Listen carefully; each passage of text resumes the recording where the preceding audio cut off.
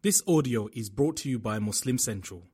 Please consider donating to help cover our running costs and future projects by visiting www.muslimcentral.com/donate.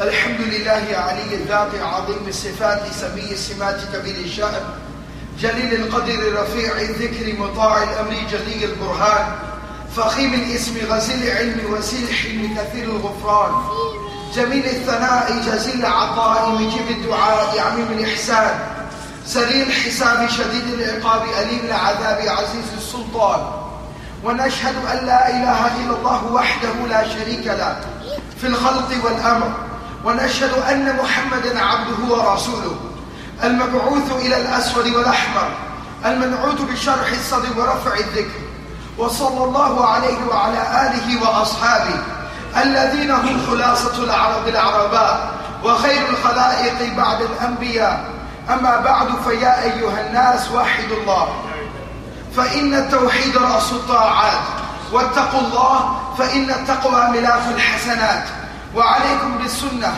فإن السنة تهدي إلى الإطاعة ومن أطاع الله ورسوله فقد رشد واهتدى وإياكم والبدعة فإن البدعة تهدي إلى المعصية ومن يعص الله ورسوله فقد ضل وغوى وعليكم بالإحسان فإن الله يحب المحسنين وادعوه فإنه مجيب الداعين واستغفروه يمددكم بأموال وبنين أعوذ بالله من الشيطان الرجيم إنما يعبد مساجد الله من آمن بالله واليوم الآخر وأقام الصلاة وآتى الزكاة ولم يخش إلا الله فعسى أولئك أن يكونوا من المهتدين.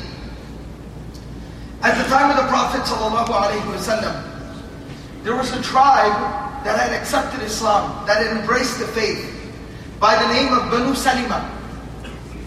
And I'll talk a little bit more about their virtues later on in the khutbah. But this was a people, this was a tribe that had accepted Islam. And they had fully embraced the faith and the religion. There was a challenge that they faced. The challenge for them was that they lived a little bit of distance from the Masjid of the Prophet ﷺ. Not considering modern means of transportation, heavily having to rely upon foot travel, or at the very most, maybe animals. They lived at a little bit of a distance from the Masjid, which made it difficult, made it cumbersome for them to frequent and regularly attend the Masjid 5 times a day. Particularly for Salat al-Isha, Salat al-Fajr, the prayers that were at the time of darkness, at the time of night, it was very challenging for them. They decided as a tribe, this is a testament to their convictions, they decided as an entire tribe to pick up and to move closer to the Masjid of the Prophet ﷺ. There was land that was available closer to the Masjid of the Prophet ﷺ. If the brothers can inshallah move up and move closer in, it's already starting to fill up in the back. Let's try to accommodate everyone.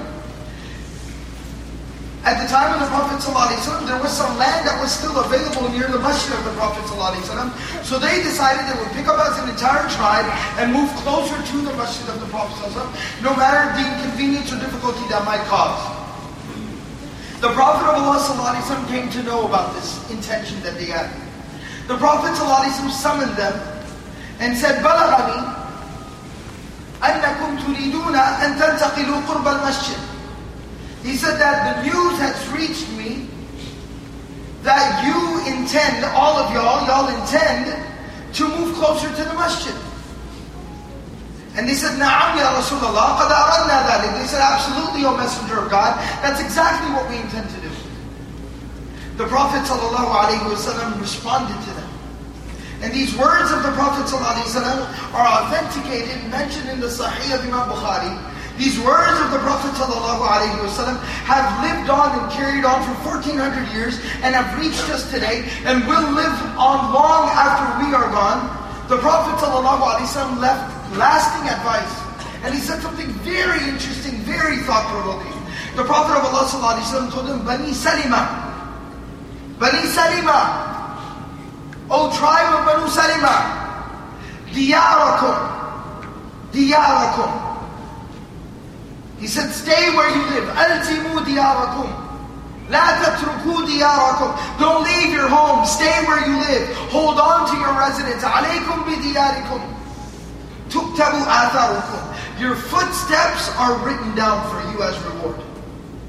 In an extended narration of the hadith, the Prophet ﷺ actually told him, إِنَّ بِكُلِّ خَطْوَةٍ حَسَنَةٍ, or إِنَّ بِكُلِّ خَطْوَةٍ دَرَجَةٍ. That for every step that you take, you receive a reward, or you receive a higher stage in paradise. So stay where you live. Now the reason why I bring this up is it's the first and foremost thing I'd like to address and talk about is we all understand the importance and the reality of what the masjid is. But a reminder never hurt anyone. وَذَكِّرْ فَإِنَّ الذِّكْرَى تَنْفَعُ الْمُؤْمِنِينَ. A reminder only benefits us. It can only help, it can only benefit. So I'd like to remind myself here what the masjid actually is. There's a narration from the Prophet of Allah ﷺ, narrated by Ibn Abbas that is mentioned in the book of Tabarani, where the Prophet of Allah ﷺ says, Al-Masajidu buyutullahi fil ard. Al-Masajidu buyutullahi fil ard. The masajid are the houses of God on the face of this earth. So masjid just isn't a masjid. Masjid literally means a place where you do sajda, a place where you put your face on the ground before Allah. But that's not all that it is. A masjid is the house of God. It is sacred. It is sanctified by Allah and His Messenger. وَأَنَّ الْمَسَاجِدَ لِلَّهِ فَلَا تَدْعُوا مَعَ اللَّهِ أَحَدًا. That the masajid belong to God. They belong to Allah. So don't you dare ever call out to anyone else in the masjid. So they are very sacred places. They are very special places.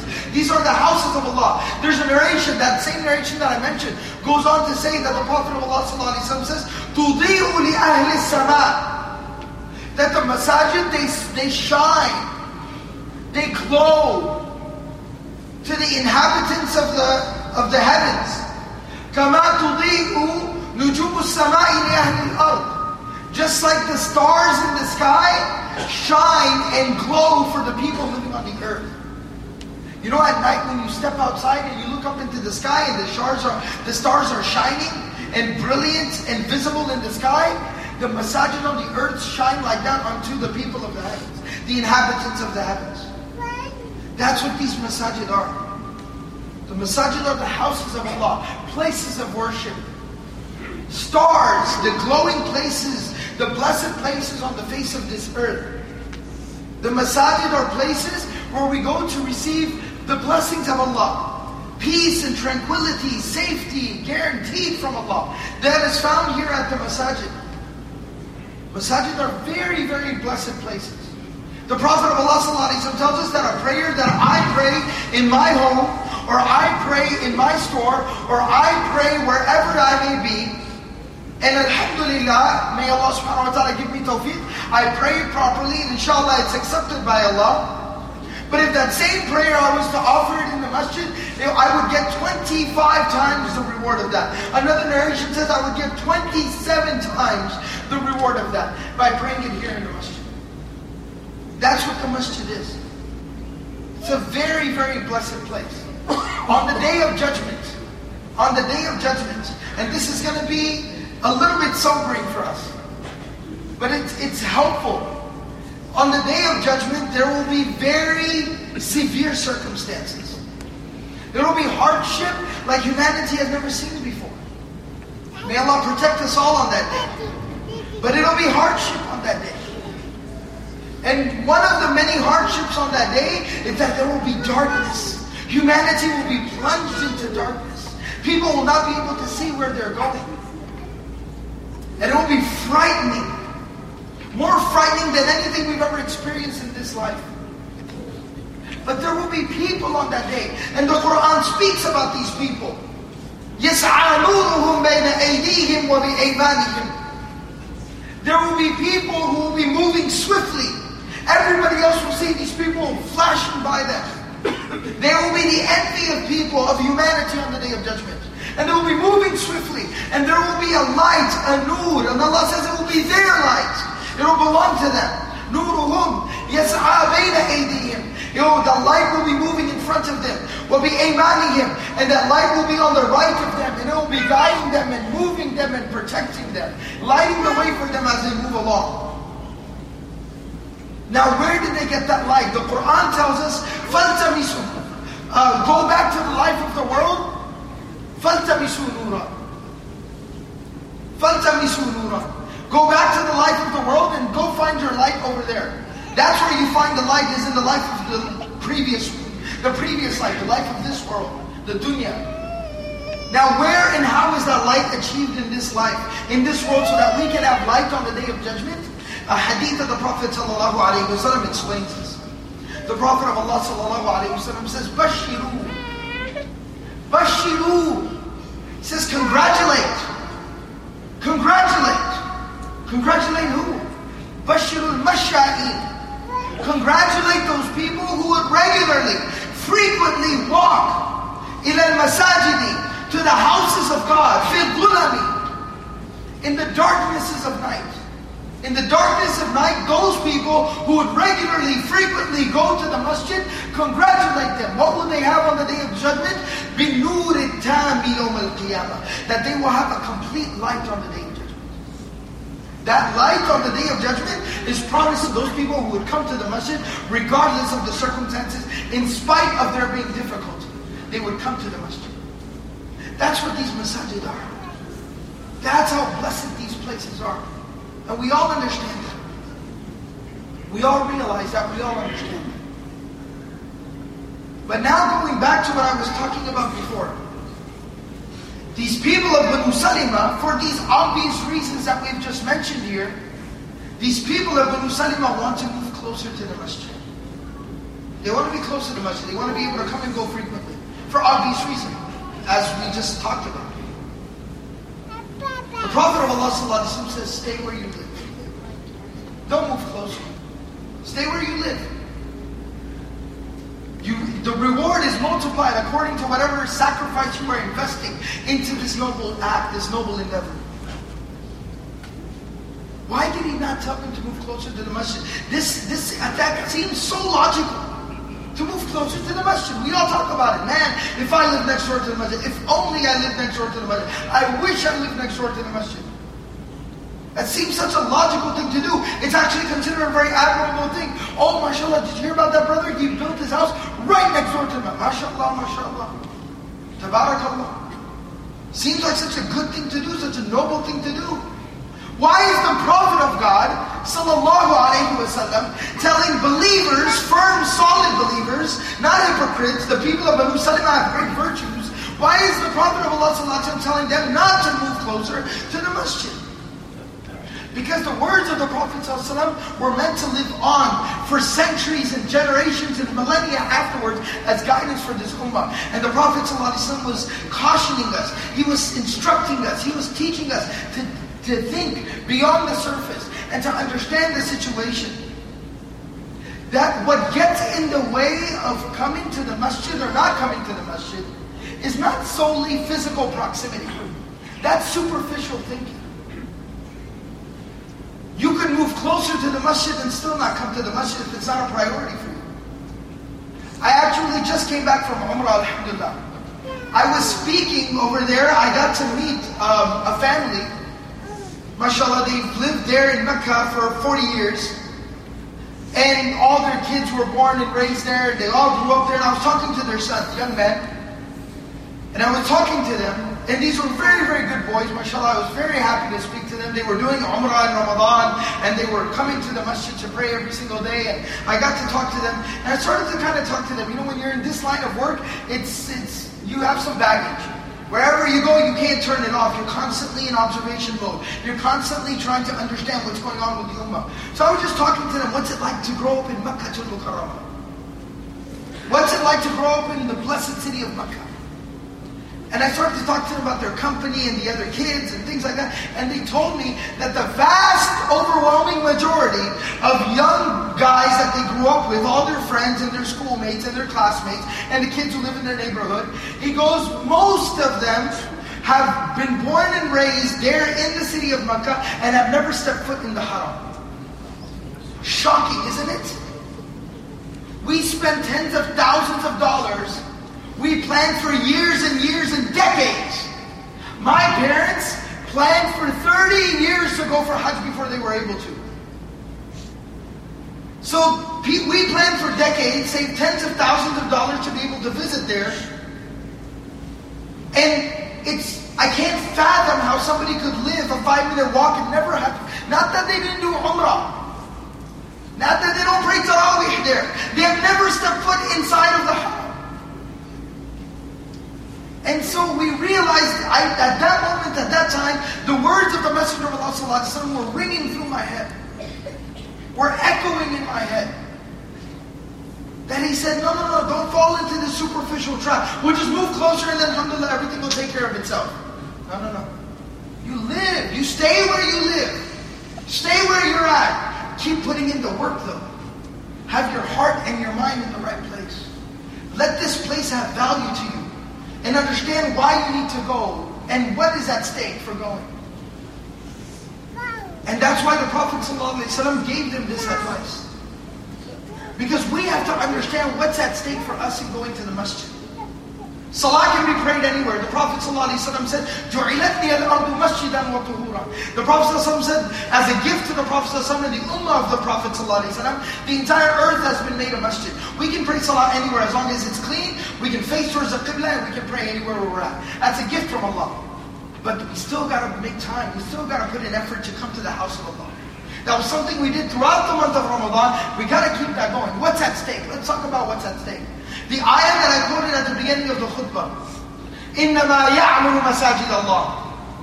Those people are fit to attend to the houses of God, to the masajid of Allah. مَنْ آمَنَ بِاللَّهِ. Those people who believe in Allah. وَالْيَوْمِ الْآخِرِ. And those people who believe in the last final day, the day of judgment, the day of reckoning, the day of retribution, the day of accountability, the day we have to stand before God and answer for how we lived our lives. وَأَقَامَ الصَّلَاةِ. And those people who established the prayer, that it didn't matter where they were at, what was going on with them, what was occurring with them at that point in time in their day or in their life, they knew it is now time for me to stand before Allah, and they would step aside and pray to Allah. وَآتَ الزَّكَاةِ. They not only were cognizant and aware of Allah and had a relationship with Allah on a daily basis, وَآتَ الزَّكَاةِ, but they were also conscious of what was going on with their fellow man.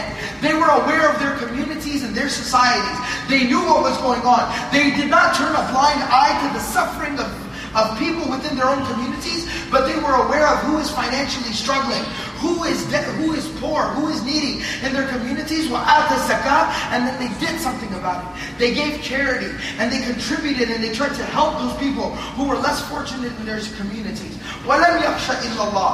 And in following this path of believing in Allah, living life with the consciousness and awareness that the day of judgment is coming and I got to answer for how I live my life, and then they had a relationship with Allah on a daily basis, and they were conscious and aware of the suffering and the plight of their fellow man, their fellow human beings, they knew that challenges and difficulties would come. It wouldn't be a walk in the park. There would be challenges, there would be resistance, there would be trouble at some times. وَلَمْ يَخْشَ إِلَّا اللَّهِ. But they feared no one but Allah. They didn't worry about dealing with any hardship. They knew what they had to do and they were willing to do what they had to do.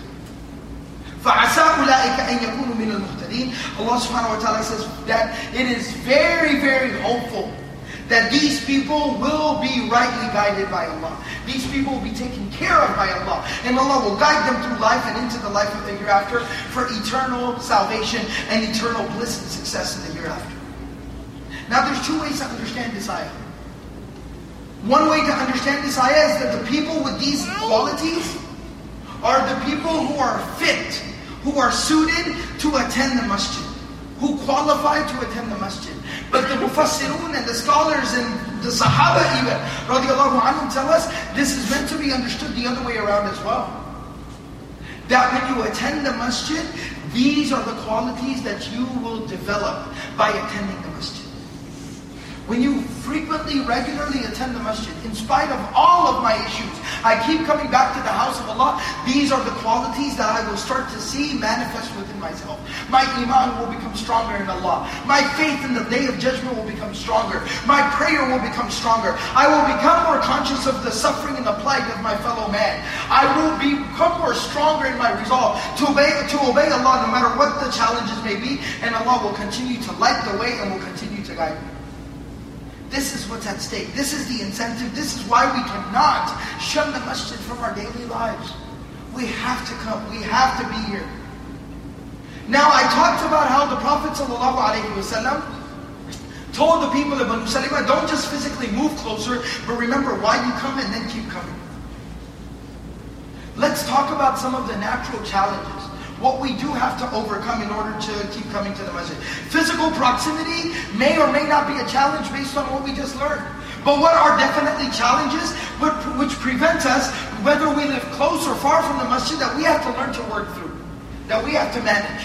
Number one, most common issue, most common obstacle in coming to the masjid is work. Brother, I'm very busy. I work a full-time job. Economy stuff, I work 2 jobs. It's very, very tough. It's very difficult. And I understand that is a legitimate struggle for many people. May Allah subhanahu wa ta'ala bless them. And may Allah subhanahu wa ta'ala make it easy for them. Our hearts go out to those brothers and sisters who are working hard, trying to live an honorable, dignified life, and are just struggling. But for those of us who conveniently may use work as an excuse, we have to look in the mirror and we have to be real with ourselves. We have to be honest with ourselves. We have to be honest with Allah. I can make time. If I make 10 minutes to pray, I can add on an extra 10 minutes to at least come to the masjid at least once a day, can't I? It's the house of Allah. Doesn't Allah deserve that much from me? He's given me everything that I have. This job that is so amazing, that I'm using as an excuse to be far from the house of Allah. Shouldn't I in turn be more grateful to Allah for that job that He's given me and make extra time for Allah? And I'll even talk about, even if your job is very demanding and it's very difficult, I'll even be very honest with you, brutally honest with you. If the motivation's there, if the intention is there, where there's a will, there's a way. I know of brothers and sisters who have very difficult work situations. They can't get off at the actual time of prayer to be able to come pray salah in congregation in the masjid. You know what they still do? Like Dhuhr is at 1:30 p.m. They're working at that time. Their boss is very strict. Their lunch break is from 11 to 12. No ifs, ands, and buts. I'm not accommodating you. Lunch break is from 11 to 12. You cannot go at 1:30. So what did I do?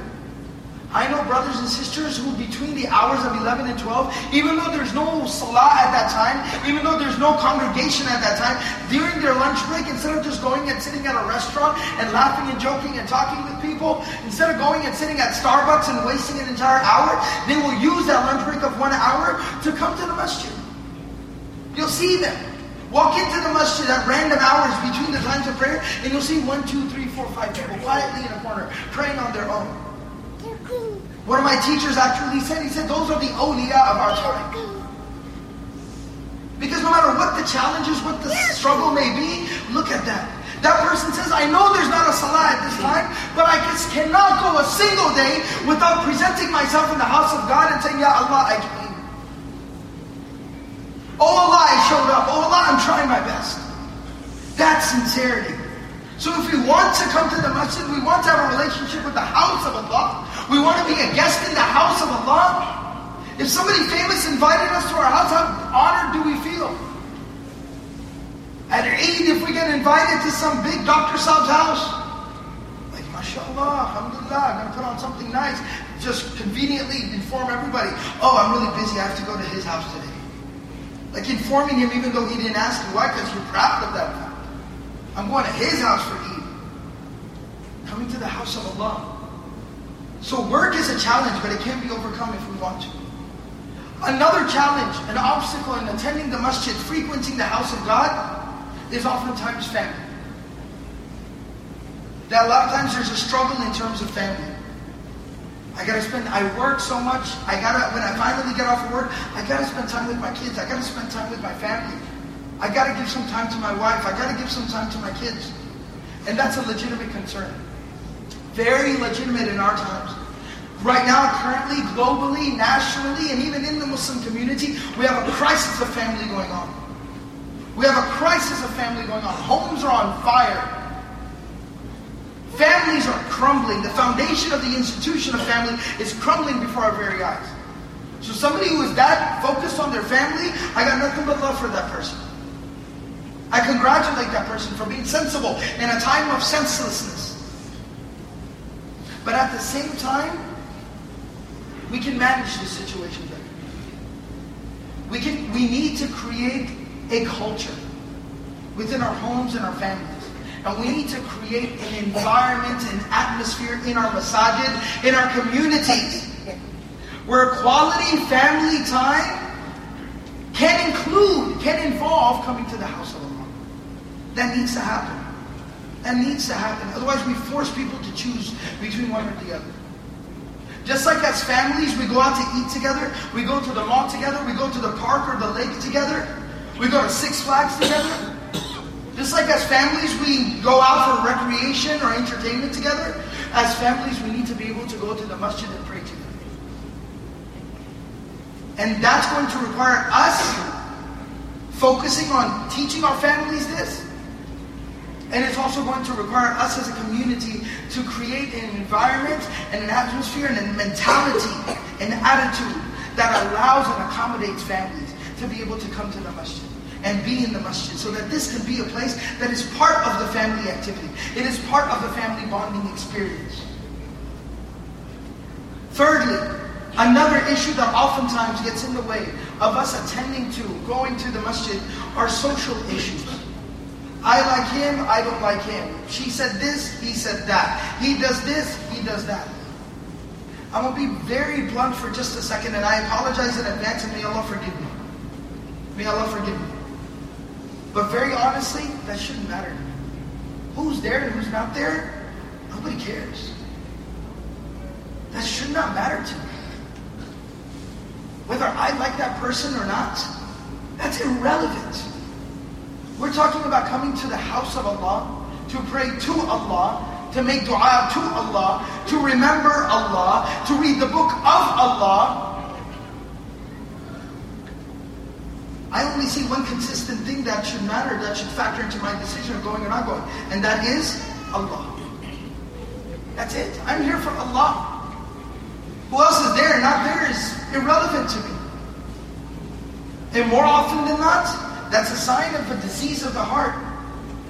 That I am so set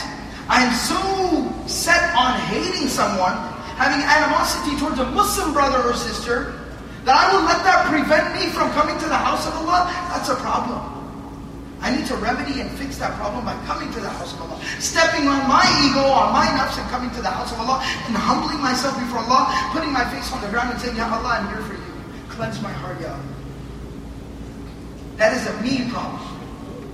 And I need to fix that. And lastly, as an obstacle or a challenge of coming to the masjid oftentimes, is ideological conflict, or being very opinionated about issues within the religion. He doesn't conform to my ideals of Islam, and they don't practice Islam the way I understand it, and this and that, all these types of issues. Again, I'll be very, these issues are things that have to be resolved, they have to be addressed. This is a topic and an issue in and of itself. Sheikh Nadeem, the Imam of this community in Masjid, is much more better suited and qualified to be addressing these, so I won't overstep my boundaries and talk about that. But I will say this much. That once again, that cannot and should not factor into my decision for coming to the masjid. That is the peak of arrogance. That is the peak, the pinnacle of conceit and arrogance. My opinion in regards to something is so paramount, so important to me, that I will let that prevent me from coming and standing amongst the ummah, in the congregation, in the jama'ah, and praying to Allah subhanahu wa ta'ala. That is true misfortune. That is true misfortune. We should never ever let that factor in. But we need to understand why we are here. I'm here to pray to Allah, the one that created me, feeds me, sustains me, provides for me, maintains me, cares for me, guides me, protects me, has given me everything that I have. The things I realize and the things I don't realize. How dare I let anything get in the way of me coming to the house of Allah and submitting myself before Allah. It's a sad, sad shame. It's a terrible, terrible thing. So we need to understand, we need to keep coming to the masjid. Regardless of what's going on. Regardless of what other obstacles there may be, I need to understand what my motivation for coming is, and that is to have a relationship with Allah. The last note that I will mention here, this is advice and counsel for me and everyone else who might struggle in coming to the masjid. Especially that Ramadan's been over now for 5 days. And obviously we've seen the numbers kind of dwindling in the masjid. So for me and everybody else who might struggle in going to the masjid, this is advice and counsel for me and for all my brothers and sisters who might struggle in going to the masjid. But I will offer one last reminder, humble advice, to those brothers and sisters who might be more regular in attending the masjid. MashaAllah, the punctual brothers and sisters who are in the masjid on a daily basis, every single day.